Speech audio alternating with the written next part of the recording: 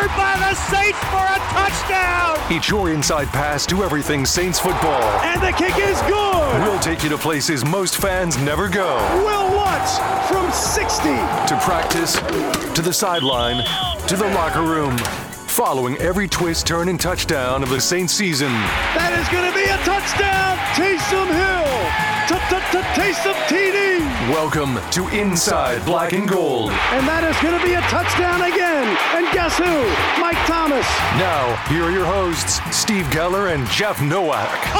Oh, baby! We are Inside Black and Gold. Steve Geller along with Jeff Nowak. Heading into the last week of the 2022 NFL season. Super Bowl Sunday upon us. And the Black and Gold buzz, at least, Jeff, is about quarterbacking. And it's interesting to see folks' reaction right now to what the Saints could bring in with a guy like Derek Carr. I feel like it's really been a mixed bag of people who have been in favor or against this deal. Yeah, we're going to get into a lot about Derek Carr. I also want to recap kind of what the latest is with all the assistant coaching changes that the Saints have been going through. They hired at least one new coach, and there's a few more openings, and there could be more based on what happened. So some of these assistant coaching moves that could happen, that might happen, and we're going to keep going through them. But yeah, so, and then we're going to close out with a mailbag. I'm all over the place. But yeah, so Derek Carr, visiting New Orleans this week. He is under contract with the Raiders. The Saints would have to trade for him if they wanted him right now.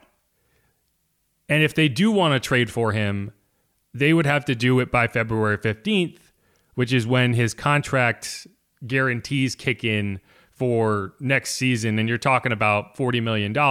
So the Raiders are going to cut him by that point. So at this time, you're talking about, okay, do the Saints want him? Does he want the Saints?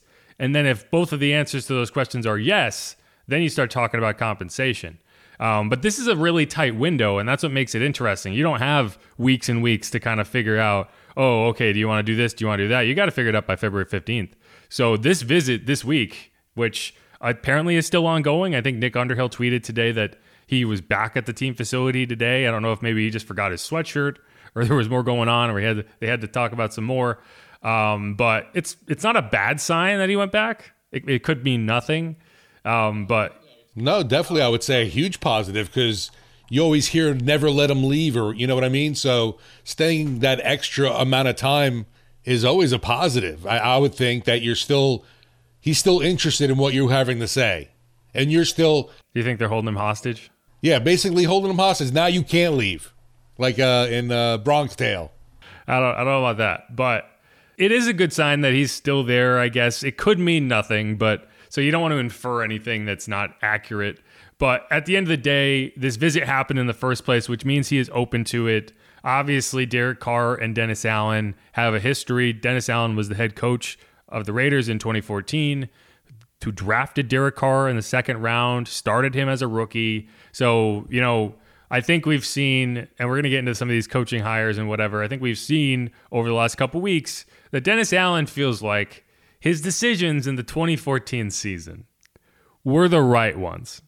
And he wants to give those another shot, or at least that's kind of how it feels, because, you know, Joe Woods, defensive coordinator, Marcus Robinson, DB's coach, were both with him in 2014. Derek Carr obviously was drafted and started in 2014 as a rookie, and that's what you have. I will say that, like, while that sounds bad, I would be more concerned if it was like the 2012 staff that he was putting back together, or even the 2013 staff, because at least the positives you can say about the 2014 staff is it only was a thing for 4 games, and then he got fired, and then you moved on. So we'll see. But it is kind of fascinating, and the question will then become, is Derek Carr worth it? Is he worth the contract you're going to have to put him on, or going to have to pay him on, because he is under contract for 3 more seasons? Is he worth the compensation you're going to have to send to the Raiders? And is he worth just attaching yourself to him when you could go with someone cheaper? Yeah, with Carr, you know, obviously the arm talent's there. He's a guy who's been incredibly durable, and you got to give him a lot of credit for this not just this past season, the year before, really dragging the Las Vegas Raiders to the playoffs.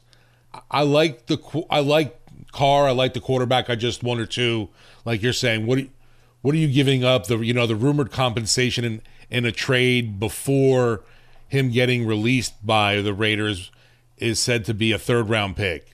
Yeah, so we can get into this first, and we have some context from Bobby and Abear from Sports Talk in a conversation with a Raiders reporter that I thought was intriguing. But yeah, so the compensation, it is interesting because there's no set standard, right? Like, there's no set value on a quarterback that a team's getting rid of.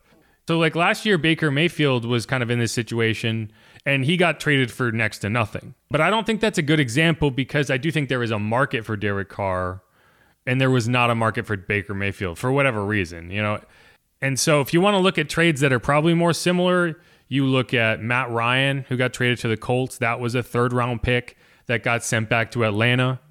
And then you could look at Carson Wentz getting traded to Washington, which when it happened, I was like, oh, he must have got traded for peanuts. But when you look back at it, they swapped 2nd-round picks, and then Washington sent Indianapolis a 2022 third and a conditional 2023 3rd-round pick that could have been a 2nd-round pick if Carson Wentz played enough, which he didn't. So it's a 3rd-round pick. So I think you split the difference there. That's where you're kind of looking at is the compensation should be in the range of a 3rd-round pick. And whether it's this year or next year, actually it has to be this year if it's a 3rd because they don't have a 3rd next year. So, it's a good question. Is that worth the trade when you could go after him in free agency? I would argue it is because you're not going to get a discount if you get to free agency. He's going to be making in the range of $30 million. Like, look at what Daniel Jones is asking for with the Giants. Like, you're not going to get him cheaper than $30 million. So if you want him and you just want to get it out of the way and not have interference from other teams, I would say it's worth it. Yeah, it's really interesting just because who else is out there? I haven't seen anything about Carr having another visit after New Orleans yet. But although, yeah, like the Saints haven't let him leave though either. So the connection there obviously feels like it's got to be pretty strong with Dennis Allen and Derek Carr, why the Saints are obviously number one on this, have put Carr in their forefront as their main target. They're clearly, obviously, all in on trying to get him.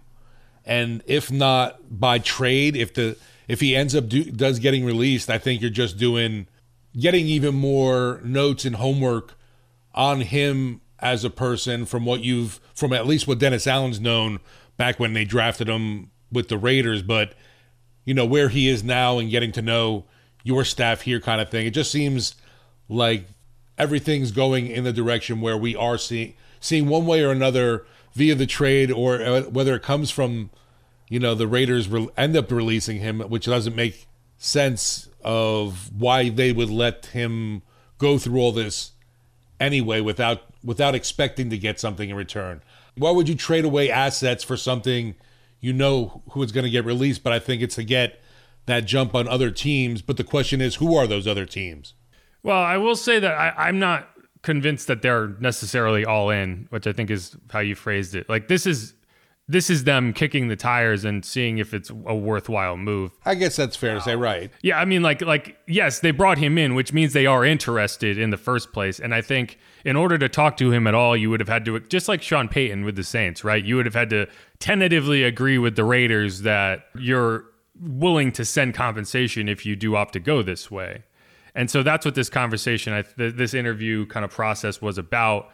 Now, the thing is, the Raiders don't have a ton of leverage here because, and this was the same thing with Deshaun Watson, Derek Carr has a full no trade clause in his contract. And the way you've seen a lot of these trades play out in the last few years, if I'm signing like a big contract with a team, that's something I want in there, because you see once you get to the point where Derek Carr is at right now, you see the type of leverage you have by being able to veto any trade and then be like, cut me because I don't want to go anywhere that's willing to trade for me. So cut me. Now, I think Derek Carr is kind of in a situation where he feels like his contract is fair. And so if you can skip that process and just get right in, then I think, it makes sense. But I saw a couple tweets that was like, "Oh, if the Saints are talking to him at all, that means that they're agreed to give them something massive or whatever." And it's like, no, the fact that they're willing to give anything at all at this point, if you're the Raiders, is enough to get you to the table because, again, this time next week, he's going to be a free agent because you're not accepting that cap hit.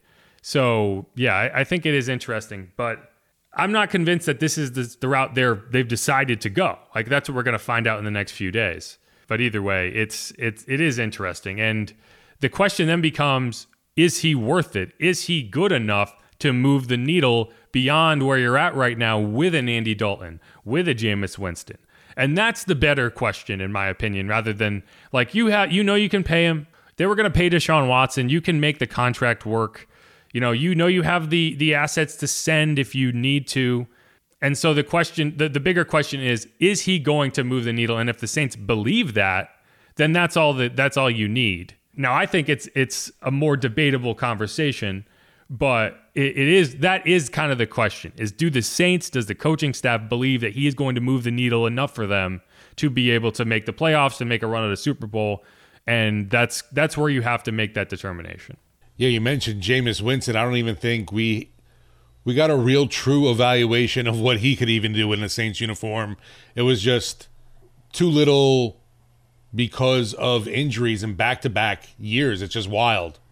I think you got a true statement from the staff on what they think of Jameis and how, and if they were going to go back to him this year, you would have known that last year. In that respect, I don't have any question as to whether this team is considering going to Jameis, because I don't think they are.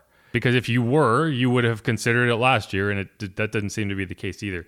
I'm sure he wants his shot, and I think that in this QB-starved market, I wouldn't be surprised if he did get a shot at least at a job as a starter. I'm not saying he's not going to be signed as the starter day one, but being brought in with that competition, maybe with some young guy. But I mean, who knows? Like Indianapolis, or you mean in another team? Yeah, for sure, for Jameis. I'm curious if there is a market for him even out there. It didn't seem like there was last year. But I do think the Colts were a team that did have interest. So if the Colts are still that team, because the Colts still need a quarterback, maybe, I don't know. But the conversation here is kind of, what does Derek Carr do? Where does he kind of stand? And I thought this conversation between Bobby and Hondo Carpenter, is a Raiders reporter from Sports Talk this week, was solid, and I think it gives you a little bit of insight. Saints fans, who that nation will answer, listen, Derek Carr, they have 32 starting quarterbacks. I'd say he's somewhere between 10 and 15, but it doesn't mean you're going to win anything. So what's your take on that they might say, well, I think Derek Carr would want to be the guy, we're not going to win anything, versus if you bring back like an Andy Dalton, and he's the bridge guy to a future young guy. Now, it's a crapshoot whether the young guy is going to work out or not, but it kind of looks like the same song and dance where the Saints are at. They're not good enough, but they're not bad enough, whether they had Andy Dalton or Derek Carr right now with their roster. Well, that's a really good point, but there's a couple of things I would politely disagree with you on a little bit. Go back to last year's Raiders. They don't make the playoffs and go 10-6 without Derek Carr, and that team didn't have the talent that the Saints do right now. And so I think that he led that team this year under the Josh McDaniels system. He was under Josh's thumb. He wasn't able to do things the way they had done it the previous year, and the team suffered for that. So I think that's a legitimate disagreement with you there. I don't think he's Andy Dalton. But here's another one. For much of Andy Dalton's career, I mean, look at who he's been able to be coached by with some consistency. Derek Carr's been here 9 years and had 6 different coaches. So he's constantly changing and flipping systems and having to adjust. And I think you get him in a place like New Orleans where he's there, he's solid, they've got him there. I mean, you got a guy that's always going to be healthy, a guy that's going to deliver. I mean, he can make the touch passes. He's one of the leaders in NFL history over his career in fourth quarter comebacks. That's not because he's had good defense. I saw somewhere, I think it was yesterday, I saw that only one time in his 9 years as a Raider coach was the Raider defense ever above 23rd in the entire league. So you're dealing with a guy that, yes, he's the NFL leader during his career in fourth quarter comebacks. It's because he's never had a defense. And again, he's going to come in, he's going to devour it. I think people are missing him and Dennis Allen have a tremendous relationship, so Dennis knows his character. Yeah, knows but they his work ethic. didn't win nothing, Hondo, with the Raiders. Dennis right. Allen, come on, that's what fans are going to say. Oh, yeah, because and also too was Derek's rookie season. Yeah, exactly. Yep. No, but I'm saying they've maintained a relationship. So I was on another show earlier today, and they go, well, why does that even matter? He doesn't know anybody. Well, Bobby, you were coached by a lot of people that maybe didn't coach you a long time, but you kept relationship with. And I think Dennis Allen is able to go to the organization and say, listen, if you don't want him or you do want him, that's your decision. But here's what I know about his work. Here's what I know about what he's going to do to help other players. And I think when you look at the Saints objectively, and I can be, because I don't cover them, I just watch them from a distance. Obviously, you guys know from my previous interviews, got a ton of family in New Orleans, but watching them, if there's one thing I think's been missing when you lose a Drew Brees and then you lose a Sean Payton, is you didn't see a guy last year who was putting his arms around people and coaching on the field. I thought that was I watched probably 8 or 9 of your games, and there were times I was thinking, man, they need a field general. They need that guy. One of the things that he brought up that I think gets lost when you kind of just look at, okay, here's the year-over-year stats, and here is what does Derek Carr do better than Andy Dalton. And well, one of the things he does definitely have in his repertoire is kind of clutch moments, right? Like I could go back and I could look at every game that Andy Dalton played last year, and there was no moment where I was like, oh, he's going to go win this game right now, right? You were trying to maintain with Andy. You were trying to get a lead and then let the defense take it.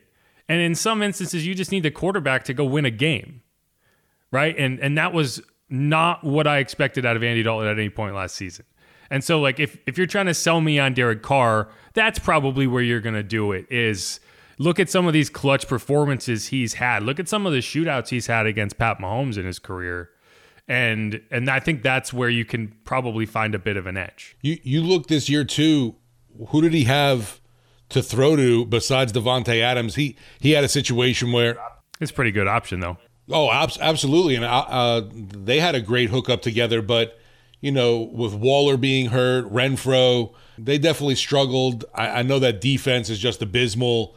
I'd be excited to have Derek Carr go from silver and black to black and gold. I think he'd be obviously an upgrade over what we saw this past year with Andy Dalton. The question is, I know it comes down to the financials, the money, obviously. And to me, you have to get into that tier, that different tier, where I think that, yes, Derek Carr is a better option to go to than an Andy Dalton. And if you want to compete and be that number one team in the NFC South this coming year, I think with a guy like Carr leading the way, you obviously ascend to that talked about number one option. At least it's at least perceived, just because you're bringing him in. I think in that division, you're already the favorite to take it already next year's season. Yeah. See, the only thing I'll disagree with is I don't think the price tag is really a determining factor in this conversation as far as the Saints are concerned. Now, even with the money crap that they're dealing with. No, it's gonna. The question is whether you see him being good enough to be your next quarterback. If he is that, then you're gonna find a way to make that money work, and you can do it. The question is not that's not going to be what determines this situation. They're not going to be like, well, we think Andy is okay and we can pay this much versus he is okay plus 80%, but it's only worth $10 million, not $20 million. That's not how you make decisions at quarterback. And if they were making a decision on that logic, I would say that's a poor way to go about it. Because the question is he the quarterback? Is he the guy or is he not? I feel the same way about the draft, right? Like you can go draft a project, but if you're trying to get a starting quarterback in the NFL, you're going to pay it either way, right? Like I'm tired of seeing a team try to take discounts at quarterback. Like you're going to go pay a quarterback, and the question is whether he is or not. The other options out there, I mean, I'm sure too. You look at the free agent quarterback market is not very sexy. No, and the guys like Daniel Jones are going to be asking for $36 million. So there's nothing about that contract that Derek Carr has that is out of step with the top tier quarterbacks in the NFL. The question you have to answer is whether Derek Carr is one of them. And if you believe he is, then it's worth the money. But that's where I stand on it. Like we can talk about 30 million versus 20 million versus 10 million all we want.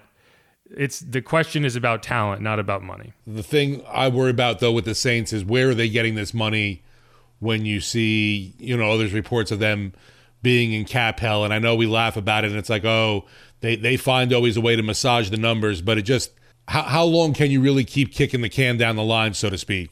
Eternally. Until the league ends. Like you can go forever. Like that question always annoys me. It's like, yes, you can do it forever. There's nothing stopping you besides your own desire to do it. Now, I think they're still recovering from the global pandemic that threw a wrench into everything, right? Like that really messed with their long-term kind of projections. But this is a team that's willing to just keep resetting and resetting and resetting. What Mickey Loomis said is, we're trying to manage this to the middle, and I think that's where you make those decisions. But you make those decisions elsewhere. You do not do it at quarterback if you're a team that's trying to contend and win, and I think they are. But let's wrap up that segment there, and we'll come back, and I want to talk more about what type of quarterback the Saints are actually looking for. And we talked to Jeff Ireland at the Senior Bowl, and he gave us some interesting insight into that.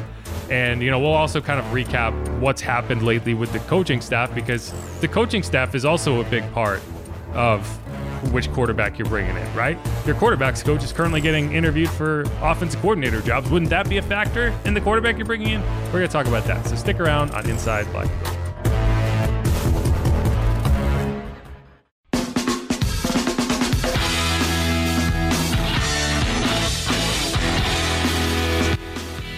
And we're back here on Inside Black and Gold. This is our Thursday live edition. So if I forget to edit out any of these stumbles, and this is you're listening to this on a podcast, I apologize. I haven't had a lot of coffee today. But, we're going to get into more about Derek Carr, also the coaching hijinks that have occurred. And so, Steve, I guess I don't think I've asked you this straight up. Would you trade for Derek Carr if he were the Saints? The option of a third-round pick would have to be knocked down a few pegs for me, because knowing that in not even a week, this guy's going to be released by you because you're not paying that $40 million that's going to be guaranteed. I can't imagine if they really want something, I'll give you a 5th or a 6th rounder. So wait, I'm not going to let you sidestep this. Assume they're willing to let you trade whatever you want. Okay. Would you trade for Derek Carr? Absolutely. Okay. I would want Derek Carr as my starting quarterback. I think that, overall in the league right now, and you see, like I said, if you look at what's going to be available in the free agent market, the dream of Lamar Jackson, I know, is still out there, kind of thing, being able to trade for him. But I think that you have this a guy that's in that middle range tier of a quarterback. I'm not going to say he's an upper echelon elite QB in the NFL, but to me, I think he can win you games because he has his ability to push the ball down the field. He's got accuracy. I'd be curious to see him, I guess, quote unquote, reunited with Dennis Allen and see, what could they do and get done. What he had vision, obviously, drafting him as the franchise quarterback, but then just being sucked out of there after 4 games. The great offensive mind that we know Dennis Allen to be.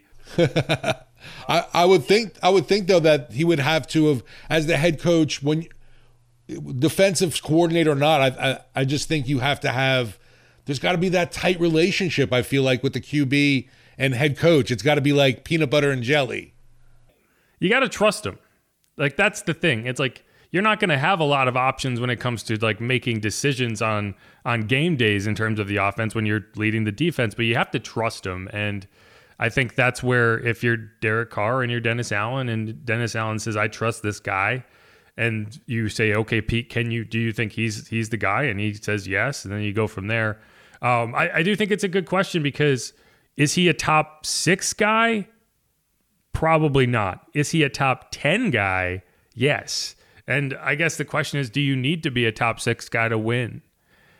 Or can you win as a top 10 quarterback with the right pieces in the right system? I think that's the question that you have to figure out. Well, and then you could say, do the right pieces in the right system turn a 10 into a 3? So Miami too. That's an inside joke that no one's going to get. But we'll move on. If we have time at the end, maybe I'll get into it. But yeah, so I think that's where you kind of have to figure it out, because I think one of the things that annoys me about a lot of the criticism of decisions around quarterbacks and signings and draft picks is this idea that there is a right choice and a wrong choice. And in reality, there are dozens and dozens of potentially right choices and dozens of potentially wrong choices. It's just, okay, what's the best option for me right now? And how can I maximize this right now? And that's why, when we talked to Jeff Ireland at the Senior Bowl, we asked him kind of what traits he looks for in quarterbacks. And I thought his answer was interesting, because if you kind of base his answer against the reality of what has happened with the Saints his entire tenure, it doesn't seem to line up. Quarterbacking is one of those positions where it's an all-in evaluation. It's not just me as the college director. It's not just the coach as a head coach. It's all in. We're looking for a very consistent evaluation on the quarterback position. We have to all be in on that particular evaluation and say, hey, yeah, we all want this guy. So whether he's a running quarterback, a dual threat quarterback, ideally, if you're asking me directly, I like the dual threat quarterbacks, but they got to be able to throw when they're hurt. So when they can't move their legs, they got to be able to throw. But I do like the dual threats guys. Have you ever looked at a Saints quarterback room and been like amazed at all the dual threat guys not named Taysom Hill? Like that's the interesting thing to me about those comments is, so your college scouting director really likes dual threat quarterbacks, but this is a team that has always seemed to end up with statuesque quarterbacks on game day. Now you're not going to argue with Drew Brees, right?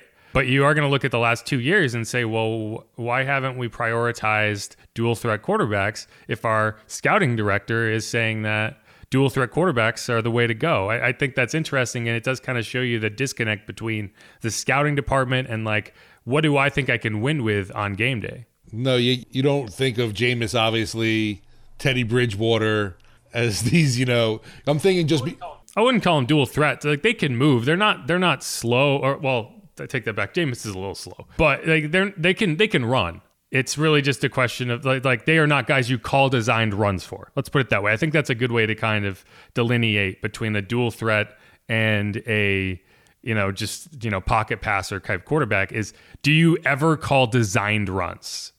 And if the answer is no, it is not a dual threat quarterback. No, we like you said, besides the name Taysom Hill, we have not seen that. But I do think it's interesting. And now you have this question about, okay, are you going to trade for Derek Carr?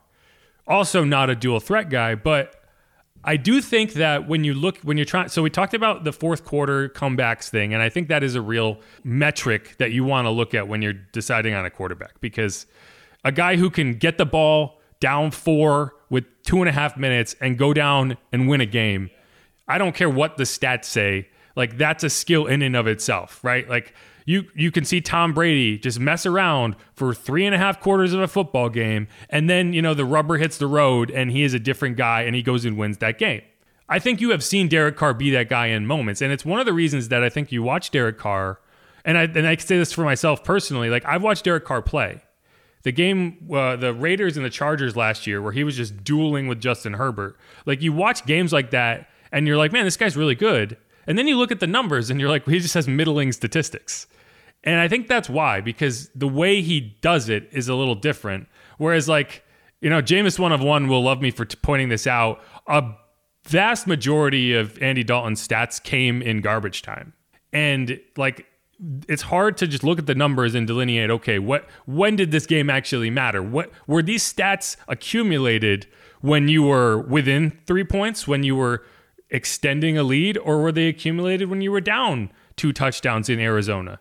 Because that's where a lot of Andy Dalton's best game was, in Arizona, when a majority of that game they were down 2+ scores and had already thrown 2 pick sixes. Like, that's a big chunk of Andy Dalton's stats from this year. And I know that because he won me a fantasy matchup that week. So that's one part of it. The other part of it that I think people are taking for granted is, while Derek Carr's athleticism might not be something you think about right off the bat, compared to Andy Dalton, he might as well be an Olympic sprinter. Like, he's not a guy who's going to run for a ton of yards, but he's going to extend plays athletically and give you a chance to succeed on plays that don't work perfectly from a blocking perspective. And that is something the Saints did not have this past season. If the blocking didn't hold up, you were shot. And I think that's something that you can look at and say, yes, Derek Carr does give you a bit more from an athletic profile perspective to kind of make that determination. Am I crazy to think that, oh my goodness, okay, you get Derek Carr, quarterback, the possibility is there still of retaining Michael Thomas? I mean, I know we saw this restructured contract, and a lot of speculation was to be that it was him being on the way out kind of deal. But just to think of now in dreamland here, picturing Derek Carr throwing to Michael Thomas, Chris Olave, and then you have also a guy like Rashid Shaheed with Alvin Kamara, hopefully for some games this season, and Taysom Hill. Just the offense around him. It's pretty exciting to think about, I think, at least heading in as a week one offense. From a contract perspective, I would say no. From Michael Thomas? Yes. And the reason being is, like, while I say in the past segment, like, you can make the money work with with Derek Carr, it will make things more complicated, and bringing back Michael Thomas with his contract the way it is right now would just not work. Yeah, you know, like, you're going to have to find ways to create money, and that would be a way. Like, the reason his contract is structured the way it is because he's gonna, you know, you're gonna let him go, and like, he reduced his salary down to $1 million, and in doing that, like, he put a poison pill in there, which is like another $30 million bonus if he's on the contract, if he's on the team next year. So I don't think that's gonna happen. Now, maybe you can come to terms and like bring him back on a different deal, but I don't know. Like, he would have to really want to play with Derek Carr, I think, and really be motivated to make that happen. And maybe he is, but I don't necessarily see that. Now, just to kind of double down on this athletic profile thing, and granted, and I appreciate that he's 31 years old now, right? Derek Carr is, and his combine numbers do not reflect his athleticism currently. Like, he's dealt with some injuries, and that's slowed him down a little bit. But like, I would imagine that when I say that, people are looking at me with, like, I have two heads with, like, he was never that athletic. And like, you're wrong. Because if you go back to the combine, this dude ran a 4.69 40. That's fast. Like, that's good speed. Like, that's good athleticism for a quarterback. And it's like, he kind of is this like kind of like dorky looking guy. And like, you wouldn't assume that he's out there like spinning the wheels like he was. But like, for example, I went through and I looked up the 40 times of all the NFL quarterbacks, or at least the majority of them that I could find. Not everyone ran the 40, but 4.69. There was only 1, 2, 3, 4, 5, 6, 7 current starting quarterbacks that ran faster than him at their combine. The fastest was Russell Wilson, Jalen Hurts, Geno Smith. They all ran 4.59s. So like, even that, it's like not blowing them away, right? So the others, Josh Allen, 4.62, Ryan Tannehill, who was a wide receiver in college, and then he switched to quarterback his senior season, 4.65, Deshaun Watson, 4.66, Justin Herbert, 4.68. So you put Derek Carr at 4.69. Like, that's right. Like, that's right there. Like, that is legitimate athleticism at the quarterback position. Lamar didn't run? Lamar did not run a 40. The only timed 40 I could find for him was in like prep, and he ran like a 4.77. But like, that's not fair. Like, I'm not gonna say he has a 4.77 40 because there's just no way. Like, maybe when he was 16 years old, he ran a 4.77. But yeah, and so like, that would tell you that there are a lot of quarterbacks in the NFL that would be considered kind of dual threat quarterbacks that ran a much slower 40 time.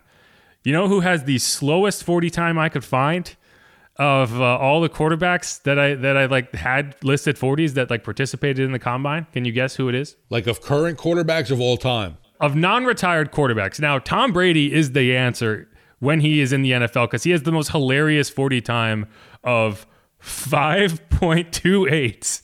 which is like a third of a second slower than anyone else I could find on this list. It's just kind of hilarious. I guess I'll go Kirk Cousins. Kirk Cousins, 4.93. Pretty slow, but not the slowest. Who beats him?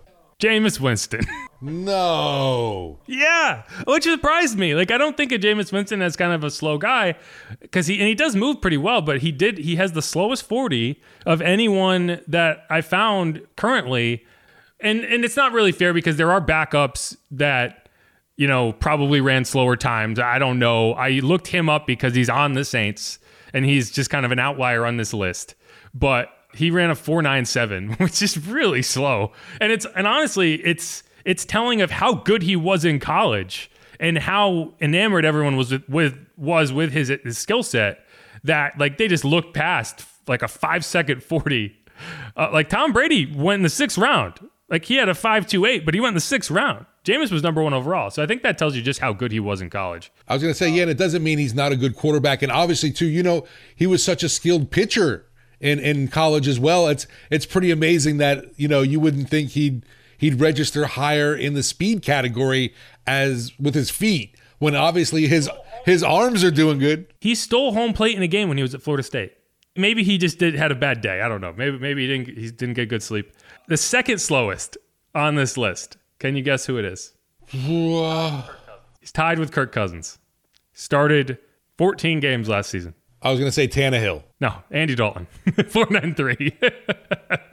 So that's what's funny to me is Jeff Ireland is out there saying, I want dual threat quarterbacks. I like dual threat quarterbacks. And the Saints last year employed 2 of the slowest quarterbacks in the NFL, and then Taysom Hill. Yeah, and Taysom Hill ran a 4.4. Taysom Hill is not a quarterback. Like he ran like he and Justin Fields ran 4.4. And so like that's not a dual threat quarterback, that's a running back. But I do think it's interesting. And like guys, Derek Carr ran a faster 40 then. What was Ian Book's 40? He had a fast 40. I think it was like 4.59. Let's see, I look it up. I remember tweeting about it. Yeah, he ran a 4.59. Yeah.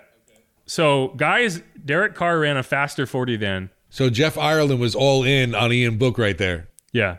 So Derek Carr ran a 4.69. So Brock Purdy, 4.84. Daniel Jones, who I would classify as a dual threat quarterback easily, 4.81. So that's significantly slower. Matt Stafford, slow guy, 4.81. Pat Mahomes, 4.8. Dak Prescott, 4.79. Aaron Rodgers, 4.75. Kenny Pickett, 4.73. I just thought it was interesting. And like when you look at, and I think to me, that is one of the elements that is kind of an intangible that you can't really measure when you're watching a guy play, where he's able to create when nothing is there, where he's able to create when things break down.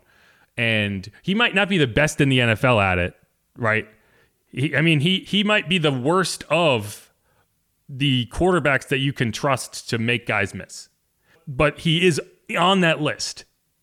And I had someone say this to me, and I think it's telling, or I think it's an accurate way to look at it, is the 12th best quarterback in the NFL doesn't sound like a great thing until you don't have a top 12 quarterback, and then it's like the stuff you dream about. And I think that's what Derek Carr is. I think he's a top 12 quarterback. Is he number 12? Maybe, but he's a top 12 guy. So that's kind of where I'm at with it. And it's like, if you have a top 3rd quarterback in the NFL, that's probably worth quarterback money, and that's what you're paying. And that's kind of just where I am with it. And that's kind of the research I've done over the last couple of days. I'm trying to decide whether this is actually worth the deal. And I think I've landed on the side of like, I think he does enough that it would make sense for the Saints to bring him in if they can. Yeah, what's amazing to me though is how many people that I've been hearing, even with WWL, like Bobby, Mike, that the Saints, making this move may not be the best thing because they don't feel like the team's that one piece away from getting back to a championship. And like I said, to me though, bringing at least Carr in right now, as of right now, you would be the favorite in the NFC South. And obviously you win the NFC South, you get a ticket to the big show, the big dance, whatever you want to call it. And that ticket is for that chance at the Lombardi. So you are quote unquote a contender then. Right, you gotta get there to win, right? And so that's got to be the first step. I think it's interesting. Bobby is just an Andy Dalton lifer. He's always going to be on the Andy Dalton train. So you got to take that for what it is. And he brings up good points. I mean, it's a good question. It's like, are you really going to spend $30 million on a guy if he's not going to raise your level significantly enough to be a Super Bowl contender? And that's the question you have to answer. I've said this like 5 times already, but it's like, if your answer on that is yes, he does, and that's where you go. Now, fans might not agree with that, right? And that's where we kind of get into there are levels of right and wrong decisions.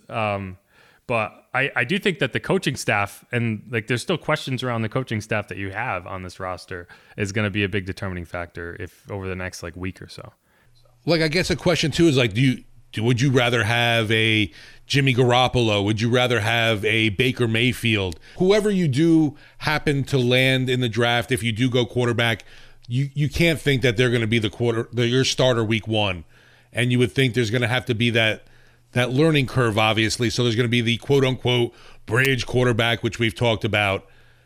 Now, if you expect to go that route, I understand then bringing back Andy Dalton over going this route.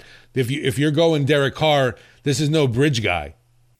The issue I have, and people keep saying bridge, is like you can only call it a bridge if the guy on the other side of the bridge is like a sure thing. Like Andy Dalton was a bridge to Justin Fields, right? Like you knew that it was going to be Justin Fields' job eventually. It was just a question of how long it took. Well, we've been waiting for Trey Lance. Yeah. Well, right. And so Trey Lance is hurt, but he was going to be that guy, and it was always going to be that guy, right? Like there was no question over whether it was ever going to be that guy. You could draft Hendon Hooker, and he's a project. So you're not sure whether in 2 years he's going to be ready to start. And you don't have a draft pick high enough to go get a guy that you can for sure say there's some, like, it has to be worth building a bridge too. And you're not gonna just kind of tank 2 years in the process and hope. But I do think it's a good question. And I think that Derek Carr could be a bridge guy. And like, okay, you have 3 years. That's a bridge. Like, I mean, that's a successful bridge. And it gives you time to go draft a guy and maybe develop him. And then by the time Derek Carr's contract is done, then, okay, maybe you draft Hendon Hooker and then, he's ready, right? Like Alex Smith is the best example I can think of. But like you drafted Pat Mahomes. The way they played that in Kansas City, that seems to be like the most optimal scenario that played out. Even better than, I guess you would say, the transfer from, Favre going into the Aaron Rodgers era, just because it was a lot smoother. Yeah, that got awkward. Right. So the difference being Alex Smith was always going to be gone. It was just a question of when. Brett Favre was kind of playing this am I going to retire, am I not going to retire game. It's what the same thing Drew did. And it makes it more complicated because your timeline is not set, right? Like Alex Smith was never that guy where you're like, oh, if he comes back, we have to take him back. It's like, no, he's go trade him. He's going to head up on Washington. But yeah. And so, yeah, I mean, I'm kind of waffling here, but I'm just not convinced that if you're going to take a quarterback at number 40, he's a force. Like you would have to take a quarterback at 40 if you trade a 3rd round pick. And then it's like, okay, you're going to take a guy in the 4th round and then you're going to pretend that he's for sure going to be your quarterback in 2 years. Like that doesn't add up to me. No, if you're truly investing in that position, you would think it would be an early round pick, obviously. Yeah, maybe. Yeah, or you're taking someone at 29, right? But if you're trading for Derek Carr and then taking a quarterback at 29, it would really feel like a tough use of your assets, and you would have a hard time convincing me you are maximizing your assets. For sure. When we know that there's so many other things that need to be addressed from, tight end, offensive line. I actually think the offensive line is in decent shape. You just need interior linemen, but yeah, there's things you could definitely shore up, no question. That pick 29 when it comes on the clock and the offensive lineman comes off the board, that fans are just going to be pissed as usual. Everyone's going to lose their minds. All right, but since I promised it, other things that need to be addressed. So just go through the coaching staff right now and how it's kind of shaped up and like who's been interviewed, what's still available, right? So on the offensive side of the ball, Pete Carmichael, obviously offensive coordinator. Doug Marrone is the offensive line coach.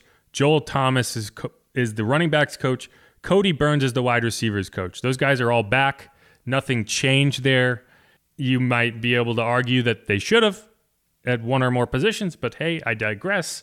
The other coaches, Ronald Curry, QBs, that is the biggest domino question mark, in my opinion, right now. Because if he gets hired by the Bucs, if he gets hired by the Broncos, I don't know what you do at quarterbacks coach, and you definitely just lost a very valuable asset in your room. And that was always my biggest criticism of keeping Pete Carmichael at the offensive coordinator role is Ronald Curry, I think, deserves a chance to lead an offense. And by keeping Pete Carmichael, you're probably going to lose Ronald Curry. Yeah, I'm curious to know like how much of a relationship him and Peyton have, obviously, because that seems, it just seems like a good fit. And it's kind of like taking away, from the Saints and Pete Carmichael. It's like Carmichael 2.0 for him, essentially, kind of thing. Right. Yeah, I mean, Sean hired him, so like they obviously have a better connection than Dennis Allen and he would, but maybe he and Pete Carmichael have a good connection. I don't know. But it does, and I tweeted this, and this is kind of just my galaxy brain working, but it's like, doesn't it kind of feel like the Saints kind of jammed up Sean by keeping Pete Carmichael, so he responded by saying like, oh, I'll take everybody else.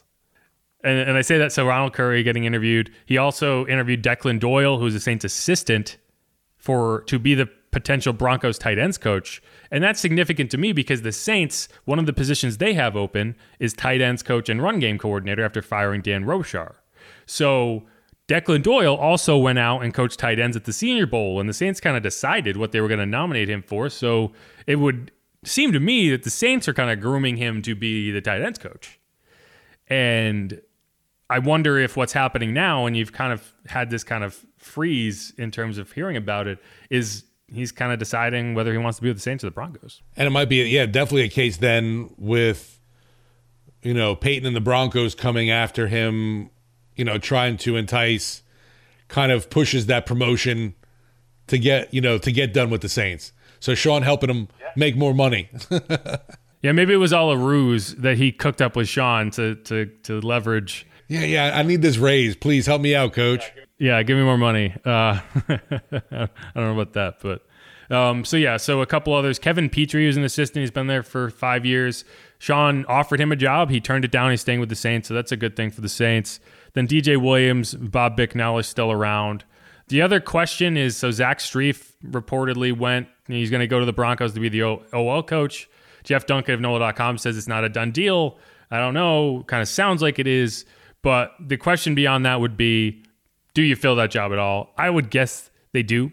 And if you look at the team's website, Zach's picture's not there. Oh, is it not? Dun, dun, dun. So, yeah, it's like... Oh, yeah. So I think that tells you all you need to know. Because they also took Corey Robinson off of the defensive side, and he let his contract expire. So they're not waiting around. They're taking pictures off. So I think that's a pretty good indicator that Strief is gone. So, yeah, shifting over to the defense, obviously Dennis Allen's the head coach, and he's de facto defensive coordinator, if you will. Like, he's going to be the top dog on the defense. But then under him, Joe Woods, we talked a lot about him. Don't need to go any more on that. Then Michael Hodges is still there at linebacker. Sterling Moore, Jordan Traylor, and Peter Giunta are still the assistants. And then the news from this past few weeks, is Todd Grantham was hired as what we assume is the defensive line coach. And then Marcus Robertson, who was the Cardinals defensive backs coach and was also the assistant defensive backs coach with the Raiders in 2014 under Joe Woods, has reportedly been hired, one would assume, to be the secondary coach for the Saints. So that kind of shores up all of that, except for, do you hire an assistant defensive backs coach, which I would guess you don't, because you now have a secondary guy in Joe Woods and a secondary coach in Marcus Robertson. That kind of probably fills that need. So we're the New Orleans Raiders. Yep. The New Orleans 2014 Raiders, to be specific. If the Saints end up landing Derek Carr, that really emphasizes that too. But yes, right. Another guy. But yeah, so realistically speaking, the biggest position you're still looking at is tight ends coach and run game coordinator. Now, that doesn't have to be the same guy. You could have Joel Thomas be the run game coordinator, right? Since he's the running backs coach, for example. But yeah, so I think that's where you're looking at is maybe Declan steps in there. But otherwise, I think your coaching staff is pretty much set. So at least that's one hurdle cleared, and you're just kind of waiting to see what happens with RC. Yeah, and it's really been a wild start to the offseason. And like I said, technically, we're not really even into the quote-unquote offseason of things. Nope. But now we can start talking about how much we hate those coaches as opposed to who they are. So that's always nice. But yeah, let's wrap up that segment, and we'll have a mailbag coming back. There's a lot of comments in there, so it's going to be a more extended break than normal. So I can go through and kind of highlight the ones to bring back. So stick around. We will be back. This is Inside Black and Gold.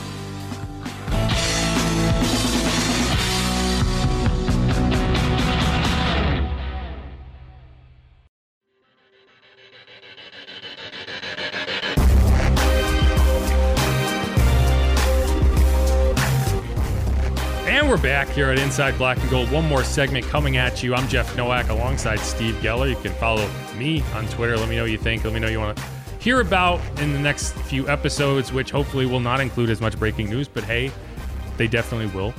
At Jeff _Nowak. You follow Steve at Steve Geller WWL. And this is going to be the mailbag.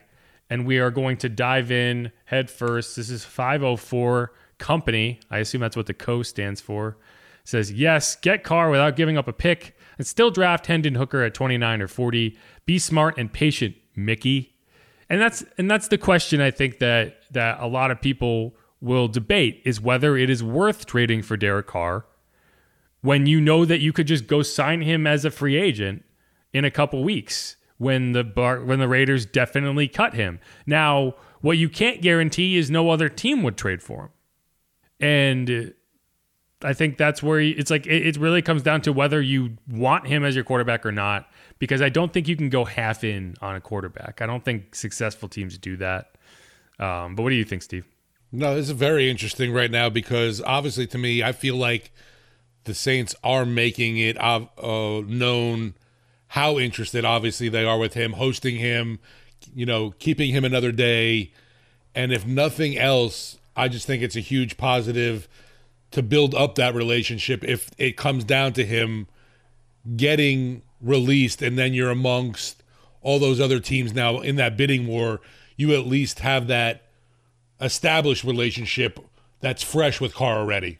Yeah, and that's who that dude brought that up. It's like, yes, if he gets the free agency, then you're at the mercy of whatever the market develops. And so that's kind of where I'm at with it is like, I don't think you're going to get a discount in free agency, but you do have a much more complicated road to potentially signing him than if you're able to trade for him and have him agree with it.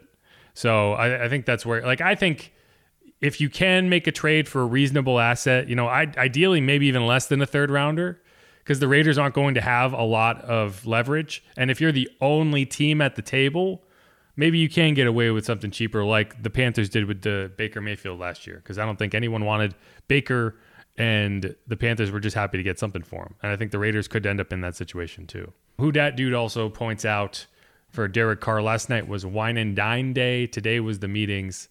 And I think that's probably what was happening, right? Like they had a long dinner, and then today is where they kind of get into it. But we'll see. So here's another one, and he's responding to Who Dat Dude and says, I hear you. If he doesn't choose us in free agency, then you move on to the next option.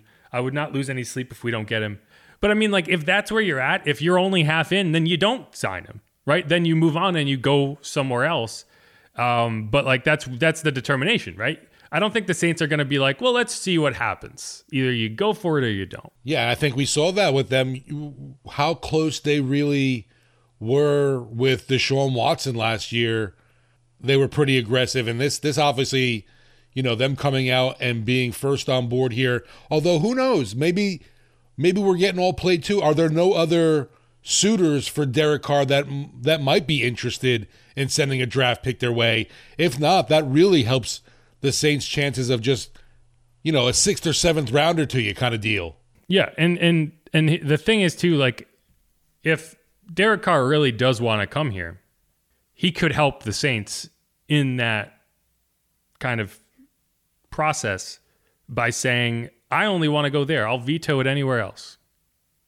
Right? So if you can get in good with Derek right now, and say, hey, if you go back and tell the Raiders that you will veto any trade to a destination that is not New Orleans, then hey, maybe that's a 4th rounder, maybe that's a 5th rounder, because at that point the Raiders don't have leverage at all, and so that's going to benefit. And like I said, like if I'm a quarterback and I'm signing a deal, like if it's a question of like a couple $1 million versus a no trade clause, I am putting a no trade clause in there 100% of the time. To me, you're looking at no question for a lot of folks is Derek Carr really worth it? It's like, what other quarterbacks are honestly going to be available to you? And I know Aaron Rodgers is going to be on the tip of everyone's tongue of probably on that elite scale end, but I don't think he's coming to New Orleans. Yeah, and the Packers have already kind of said they're not going to trade him within the NFC, so I think that's going to be a tough one. Luis Laque here says, could we swap Jameis Winston for Derek Carr? I mean, I doubt it, but it's interesting, right? Maybe that does help you if the Raiders are interested in Jameis and you can include him in that trade, and maybe it does kind of helps both sides, right? And it gives Jameis a place where he could potentially start. I think the Saints would still owe a good chunk of his salary because it's dead money. But maybe that would help not have to send back as much. But yeah, it's a good question. It's interesting. I like that. I like that fit. Here's Mookie1213. Before Garbage McDaniels got to the Raiders from 2018 to 2021, Carr had a 67% completion percentage, 4,000 yards each year. Carr is 2-0 versus Drew Brees and Sean Payton, but he's 0-1 against Dennis Allen. That last part was me. He's averaging 0 points per game against the Dennis Allen defense. I do think that he struggled this year. Yeah, he didn't have his best year. In the perfect conditions of the Superdome, we saw him score 0 points. No, and I think you're going to look at this and be like, well, his numbers were on par with Andy Dalton. But it's like you're not hoping for the Derek Carr. Like you're not trading for the Derek Carr you saw last year in Vegas. And the idea that you can get the previous version is has to be what you're going after. Because yes, he did struggle last year. The Raiders were bad last year. And so you're kind of projecting more so than just going based off straight numbers. You have to be. Otherwise, it wouldn't make any sense. I'll definitely stick up for him with a terrible offensive line and the fact that a lot of for most of the year, he didn't have 2 top targets. And I know you could say that for the Saints had issues with that too, but you know what I mean. Here's a funny one. It says, this is Data Saints number 1, I think. DADA, maybe. Maybe he's a big DA fan. I don't know. Defense Against the Dark Arts. Says Saints shouldn't act like they're too good for Carr, mess around, and get Cooper Rush as your QB. Yeah, like I said, you look at that free agent market for QBs. It is not sexy out there. No, and it's like at a certain point you're just saying, okay, we're not gonna be competitive this season, and that's where you would be if you end up with the Cooper Rush, right? And that's an injustice to this roster, who I think has obviously there's still some missing things, obviously for the Saints, but there's still top tier talent up and down the board here that people would die for. Yeah, this team isn't built to tank, and in order to tank, you would have to sell off. Like if you're going to just resign yourself to the fact that you're going to be picking top 5 in the draft, like the Texans did this year, then you would have to make moves to accommodate that, and you're not going to do that. So you do have to kind of be aggressive in how you bring in a quarterback, because otherwise you're in the middle and you're trying to play both sides, and you can't do that. And not if you want to be a contending team. No, and I really do believe that adding a guy like Carr makes you above average. You're not middle of the pack with Derek Carr. I think the jury's still out on that, but I think you're at least taking a swing. And going back to Andy Dalton would be at best a bunt. Like maybe you get to first base, right? Like maybe in this analogy, first base is not sexual. It's the playoffs and the wild card round. Like maybe you get there, but that's all you're really hoping for. And so yeah, maybe you take a swing. This is a long form metaphor here, but you take a swing and you just whiff completely, right? You take a swing and you just hit a line drive back to the pitcher's mound, but at least you're swinging, right? Like 2 outs in the bottom of the ninth, I'm not bunting. But hey, that's me. But sometimes they have the shift on, and a bunt down the third baseline is a guaranteed hit. I don't know. This metaphor is kind of going off the rails. Either way, I think that's where I want to see a team that's going to take swings, and that's just not what Andy Dalton is. No, and hey, man, they took a big swing and miss last year. With who? Deshaun Watson. Oh, yeah, there you go. Yeah, that was a swing. I'd like to see them at least swinging. Now, I was okay with not getting Deshaun Watson, but yes, exactly. Good point. You have just forced me back into my metaphor, my analogy here. Yes. Like, this is a team that wants to take swings, and I think they're going to keep doing it, and so that's what this is. They might have choked up on the bat a little, A little bit, but you know what? Hey, the quality of person and the injury history of Derek Carr is pretty immaculate. Yeah, he's available. I think that's something that Hondo said, and it's true. Like, he's available, and that's a good thing. That you can't hold that against him. Well, I'm just saying too. Also with the character issue, he's a pretty squeaky clean guy. Yeah, nothing's come out in that front, right? Like that's a positive thing, right? Like trading for Aaron Rodgers, you have to deal with Aaron Rodgers. Right? Like, I haven't ever heard anything about Derek Carr that makes you be like, Some kind of dark retreat he's heading on, supposedly, he told Aaron? Yeah. Yeah, he's on like a darkness retreat. Freaking weirdo. Hey, man, if it helps you, sure. 504 Kogan, you got to get Carr another wide receiver either via the draft or free agency or bring Mike back. It's a good point. I do think you have to do something at wide receiver, even if because you're assuming you move on from Mike. And so you do have a good core kind of start with Olave and Rashid, but you do need a possession receiver. Jarvis was supposed to be that guy. It did not work out. Maybe you bring him back and hope for health. I don't know. I definitely agree. You still got to stock up at that position. And unless there's that miracle of miracle ways, we do find a way to get Mike T back on this roster, and a healthy Mike T, obviously, because Thomas, Olave, Rashid, it sounds like a short of a good time for me. And I know that's dreamland, but it's nice to at least picture that for a moment. Here's AKA the scientist says no trade, he will get cut. And yeah, I mean, I get it. I get that take. In the end, I don't think a trade is going to happen, honestly.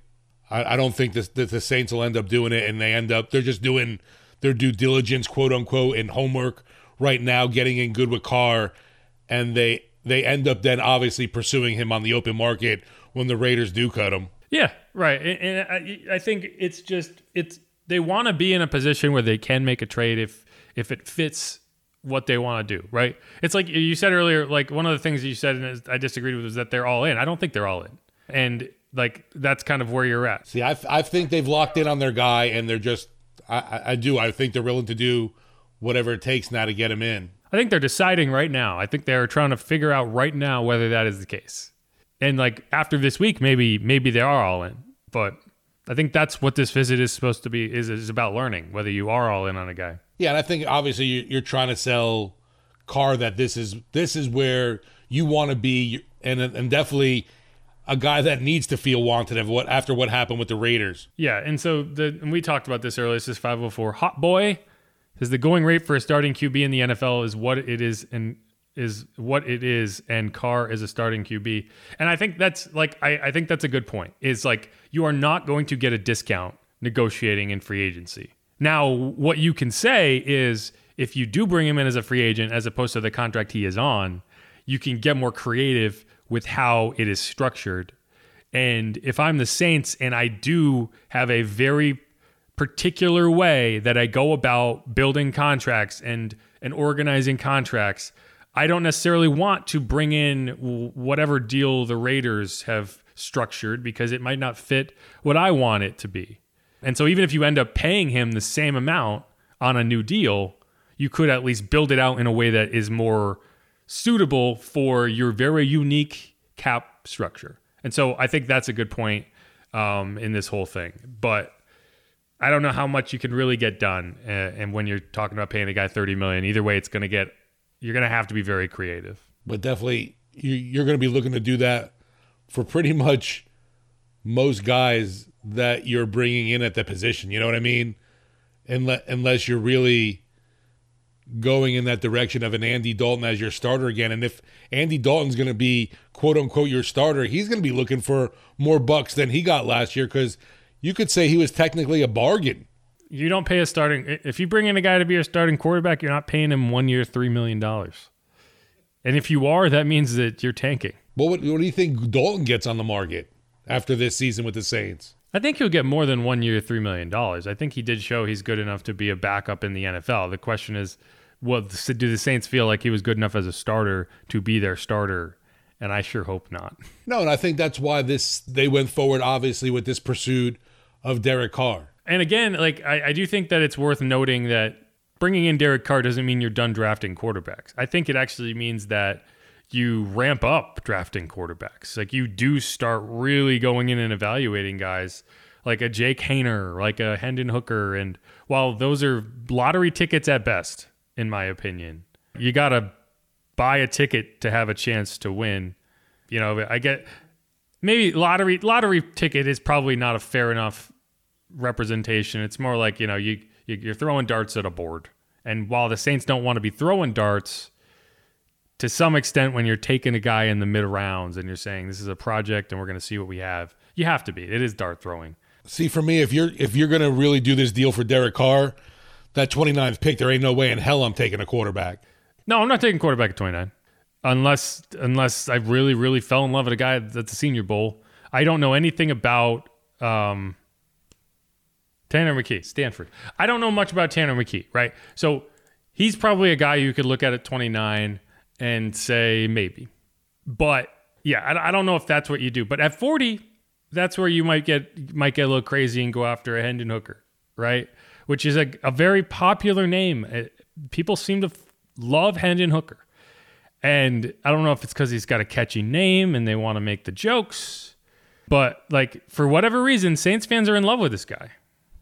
I'm just trying. If I'm except for Dustin.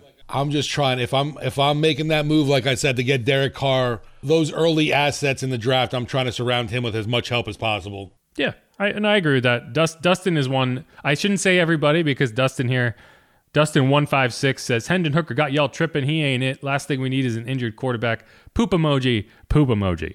And yeah, the injury does concern me a little bit, for sure. Yeah, I know that's been a big one, and I think it's because obviously he's a guy that's going to take a dip in the draft just because of the injury. I also don't necessarily see him as the true dual threat guy.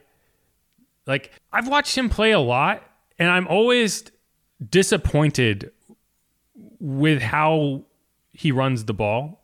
Like, he never gets enough yard. Like, you see these wide gaping holes that he can run through, and it's like, he's not that fast. He does run. He's willing to run, and Tennessee gave him a lot of designed runs.